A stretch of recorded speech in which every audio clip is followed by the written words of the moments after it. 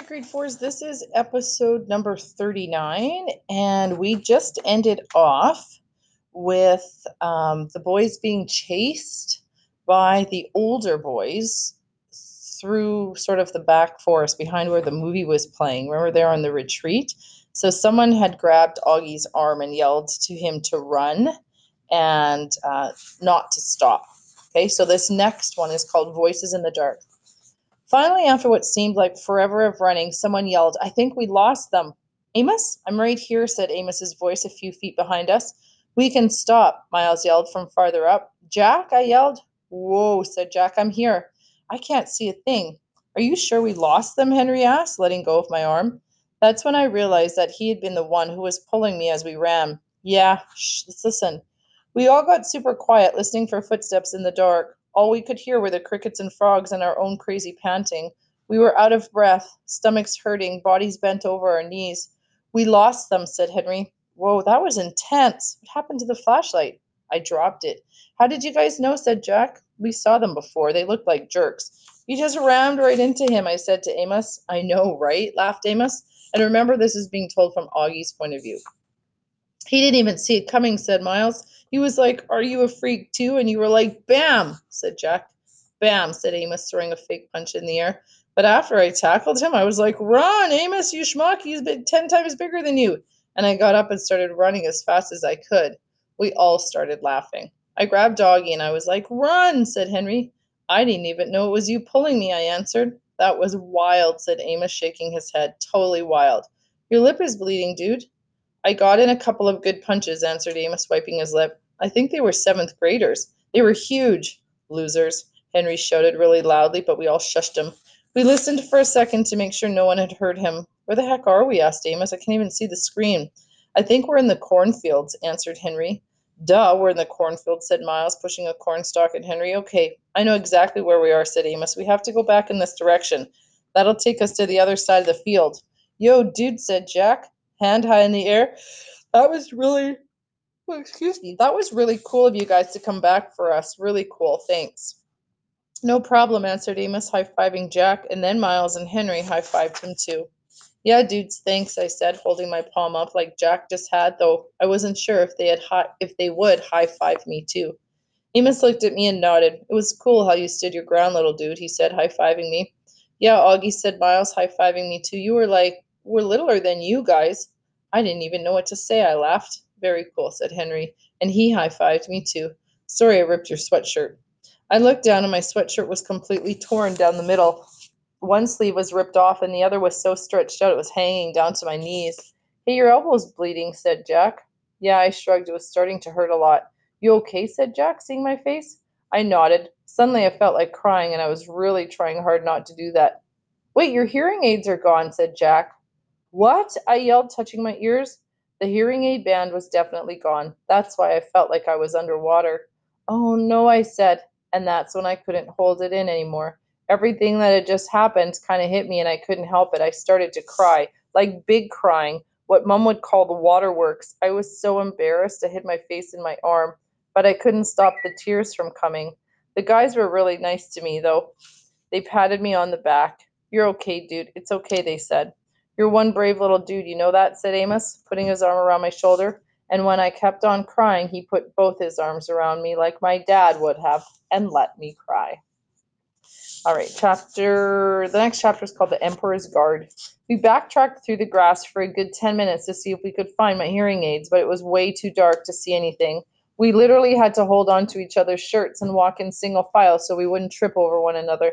It was like black ink had been poured all around. "This is hopeless," said Henry. "They could be anywhere."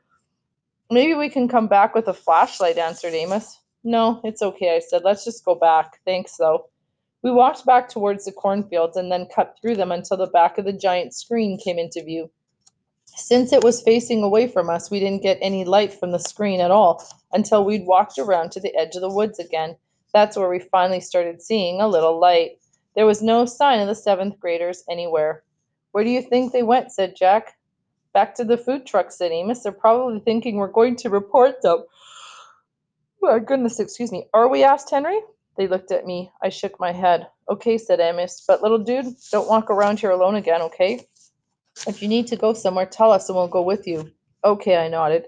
As we got closer to the screen, I could hear high on a hill was a lonely goatherd and could smell the cotton candy from one of the concession stands near the food trucks. There were lots of kids milling around in the area, so I pulled what was left of my hoodie over my head and kept my face down, hands in my pockets, as we made our way through the crowd. It had been a long time since I'd been out without my hearing aids, and it felt like I was miles under the earth. It felt like that song Miranda used to sing to me, ground control to Major Tom, your circuit's dead, there's something wrong. I did notice as I walked that Amos had stayed right next to me, and Jack was close on the other side of me, and Miles was in front of us, and Henry was in the back of us. They were surrounding me as we walked through the crowds of kids, like I had my own Emperor's Guard. All right, the last one for this episode is called Sleep. Then they came out of the narrow valley, and at once she saw the reason. There stood Peter and Edmund and all the rest of Aslan's army fighting desperately against a crowd of horrible creatures whom she had seen last night. Only now in the daylight they looked even stranger and more evil and more deformed. I stopped there. I had been reading for over an hour and sleep still didn't come. It was almost 2 a.m. Everyone else was asleep. I had my flashlight on under the sleeping bag, and maybe the light was why I couldn't sleep. But I was too afraid to turn it off. I was afraid of how dark it was outside the sleeping bag. When we got back to our section in front of the movie screen, no one had even noticed we'd been gone. Mr. Tushman and Ms. Rubin and Summer and all the rest of the kids were just watching the movie. They had no clue how something bad had almost happened to me and Jack. It's so weird how that can be, how you could have a night that's the worst of your life, but to everyone else it's just an ordinary night. Like on my calendar at home, I would mark this as being one of the most horrific days of my life, this and the day that Daisy died. But for the rest of the world, this was just an ordinary day. Or maybe it was even a good day. Maybe somebody even won the lottery today.